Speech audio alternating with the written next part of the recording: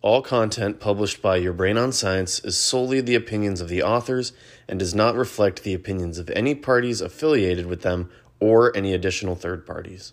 Hey fam, and welcome back to Your Brain on Science. This is Alana and Zarmeen together in the same room Finally. at the same time, here to talk to you about all things LSD. Yes, we are so happy to be together again and recording content for you all. This is the first episode in a 4-episode special little mini series to celebrate Bicycle Day tomorrow. Woo-hoo! So let's get right into it. Yeah.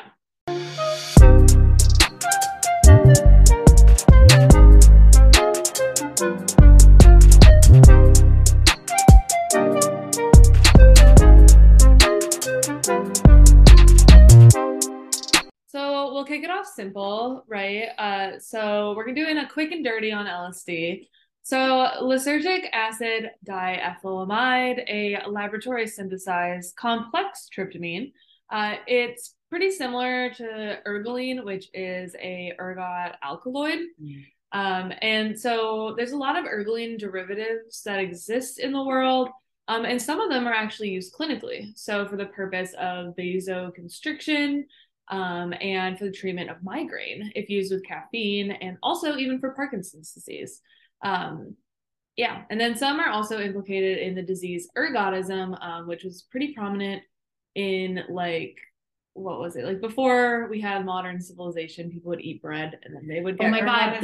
Okay. So do you guys remember all of like the Salem witch trials, like the sort of the big stuff that happened? You know, girls were claiming that other girls were witches and whatnot. And it's theorized and it's hypothesized that the people in that town had actually been consuming bread that was infected with, that had like growth of ergot on them. So they were eating this bread and they were like literally having these hallucinations that Mary Beth down the street just turned into a bat and flew away. And maybe they really were, but like poor Mary Beth wasn't actually a witch. So fun little story. Fun fact.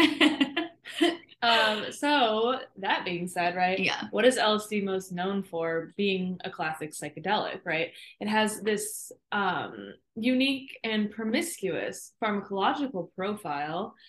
So obviously it produces hallucinations due to one of its isomers, the D isomer, that acts on the serotonin 2A receptor.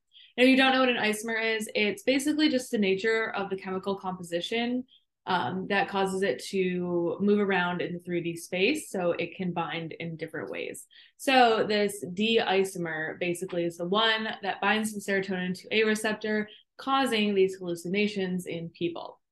LSD acts at other serotonin receptors as well, including serotonin 2B receptor, which is found in cardiac tissue, and also non-serotonergic receptors like several dopamine receptors, and a couple other fun ones. But LSD is more than just a serotonergic hallucinogen, right? It's got a rich social history, like you just mentioned, all leading back to the Salem witch trials. Yes, yeah. So LSD, it's talking about Bicycle Day. Albert Hofmann. Yes. Albert Hofmann discovered the psychedelic effects of LSD in the 1950s. And this was following an accidental exposure to LSD. Hofmann had returned to the compound and he took it deliberately after having been exposed to it accidentally. On April 19th. On April 19th. Bicycle Day. Bicycle Day. And he recorded his experiences. He found the experience to be intense, describing this kaleidoscopic, this is a direct quote, kaleidoscopic, fantastic images. And, you know, this is a lot of the imagery that we see canonically associated with LSD use. And once the structure of serotonin was reported, it was put forth that this neurotransmitter could be implicated in several neuropsychiatric diseases, since LSD contains a tryptamine core scaffolding, just like the endogenous ligand serotonin or 5-HT. Yeah, so that kind of speaks to, like, you know, the the similarity between serotonin itself and LSD and why it binds to these receptors, causing these crazy images, yeah. right? So this also sort of harkens back to, if you guys listen to the episode with me and Haley, the big like the psychedelics being psychomimetics, right? Like or mimicking some like neuropsychiatric symptomology, right? Like acute psychiatric malaise, I think. Yeah. As Elena chokes to death. Excuse me. So eventually, in the 1960s, LSD was now being synthesized by several clandestine chemists, including some notable names like Stanley Owsley, I hope I'm saying that correctly, and Tim Scully.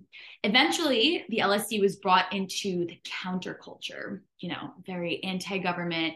This was anti-war, anti-Vietnam. It was very peace and love. Yeah.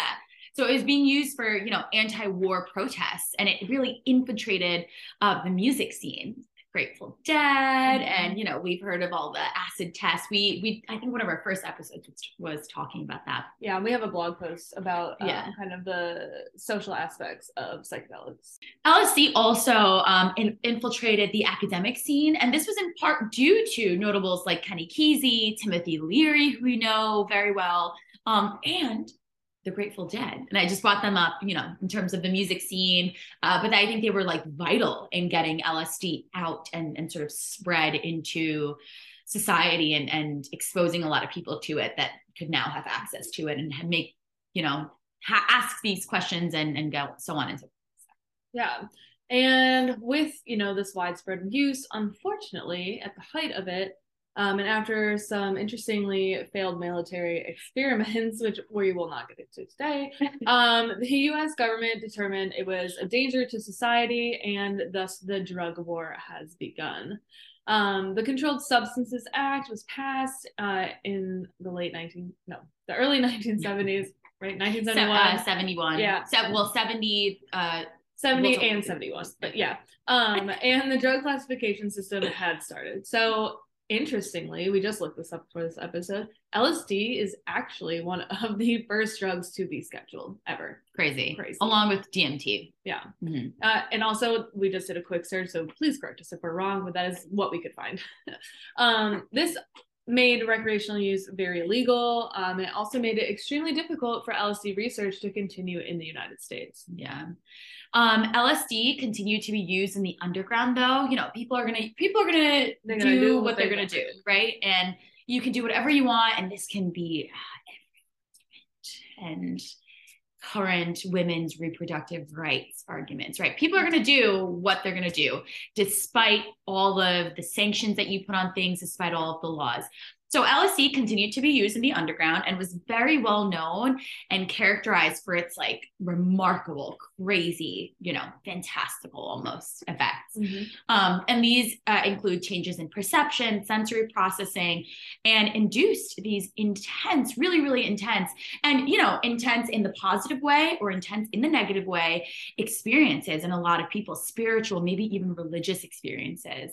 But the effect of orally or sublingually administered LSD, so on the tongue, under the tongue, can last between 6 to 12 hours, depending on the dose, depending on how the individual metabolizes the dose, but 6 to 12 hours generally, right? And the dose is usually 100 to 250 micrograms, okay? All you need is micrograms. This drug is extremely potent, so micrograms. The use of LSD has been noted to be for recreational, spiritual, and many social reasons, right? It's very often taken with friends in nature to instill maybe an appreciation for the unknown and for life in general. And for a lot of people, LSD, and especially, you know, back then when it was part of this counterculture, was something to help facilitate feelings of peace or love during war times, right? Or promote oneness. So like tuning in, dropping out, but all together. Yeah. Right. So tuning into that self, right? But dropping out of the society that people are having to unfortunately experience. Yeah. Unfortunately experience society. It's rough. But yeah. So LSD, right, is probably one of the most characterized psychedelics, right, when it comes to subjective effects. For sure. So it was, one of the first psychedelic drugs to be actually investigated therapeutically in the 1950s. And today, interestingly, we don't see LSD being used in very many, like in clinical studies. I think right now, psilocybin is really predominating the space. And, that's not saying, and that's not saying that LSD isn't being used at all. No, of course it is. We're seeing a lot of work come out with LSD. A lot of microdosing with LSD, yes, but nothing that is like not really huge clinical popular trials with like psychedelic assisted psychotherapy paradigms. It's usually psychedelic assisted psychotherapy with psilocybin. Mm-hmm. And I think that's for a lot of reasons. One being some of the hallmark watershed studies that came out, the Griffiths paper way back when, 2016, way back Feels when. Like way back yeah. That paper came out.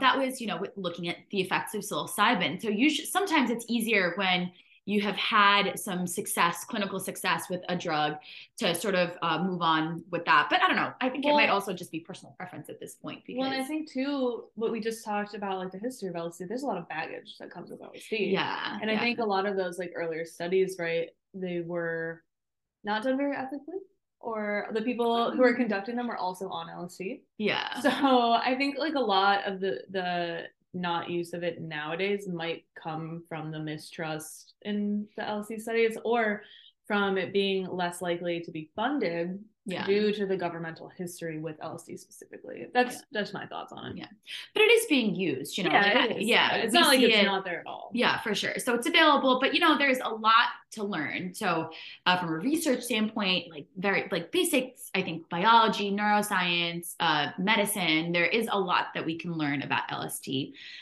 Recently, actually, it was discovered. Yeah, it was discovered how LSD binds to the receptor actually causes a lid almost to form, right? Trapping the compound and potentially being responsible for the longevity of those effects. Mm-hmm. So that's just like one example about how we're still learning and we're still trying to figure out exactly what these drugs are doing in our brains and how they're causing this just overhaul of all the senses, right? Yeah. So, we know it's a serotonin 2A receptor, but what is this doing globally to the brain? It's something that's really currently popular to research. There's also some research focusing on, LSD's effects on other receptors. Like I mentioned, it's implicated in some cardiovascular stuff. And it also has a role in being used to potentially treat eating disorders through the serotonin dopamine modulation of like hunger, as well as potentially being looked at for various drug addictions. So that is something that is currently ongoing that we are still learning about. So these are a lot of positive associations, and even the subjective experience of LSD itself. A lot of people, we just talked about the peace and love era, right? Like listening to the Grateful Dead. That's what a lot of people associate LSD use with. But Elena and I are big proponents of this, of talking about this. It's very important to note that not every trip is going to be a good one, right? Like always, there are risks associated with psychedelic use, including things like paranoia, dissociation, persisting visual hallucinations, right? And acute anxiety. So as always, I think make sure you know what you're taking and always have an awareness of set and setting. Please go listen to our harm reduction episode. And also, when talking about psychedelics, when touting, the benefits of psychedelics, the therapeutic benefit of psychedelics, or maybe the capacity that we want to harness, I think always, always, always keep a very realistic view. These are amazing substances, but they're not amazing for everyone. Mm-hmm. And maybe they're amazing for you one day, maybe they won't be amazing for you the next day. Yeah. Exactly. So you have to recognize all of that, right? And I think it's such a disservice to not, and we have a responsibility to, I think. So exactly. Yeah. Couldn't have said it better myself. Well, we hope you liked our quick and dirty episode on LSD. Obviously, there's 100 million things that we could talk about with this, but we just wanted to bring you like a short episode to introduce this week. We've got a lot of awesome, amazing, all capital letters, So tune in tomorrow for our episode with the one and only Leonard Picard as he talks about his experiences and his life in the psychedelic scene and also in prison. And he talks with us about his current book that he wrote in prison. So make sure you're liking, subscribing, sharing, checking out all of our stuff, including some fun upcoming stuff. Ooh, like our new YouTube channel for a video of this episode. So if you guys are listening to us drone on, you can also watch us do it in person. You get to see us stare at each other and stare into space and look completely ridiculous. Oh yeah, I promise it's worth it though. Please go to youtube.com/yourbrainonscience and check out more content on our website, psychedelicbrainscience.com, and our brand new Patreon. So we are launching our Patreon, and it's patreon.com/yourbrainonscience, and we have a few different tiers for you guys to check out. So please go look at that, explore it, give us feedback, chat with us. We'd love to hear from you. And if you guys like this episode and you want something maybe a little bit more in depth about LSD, we can also do that. But you know, we'll do anything for you guys. Stay and subscribe and listen. Thank you. Bye guys. Bye.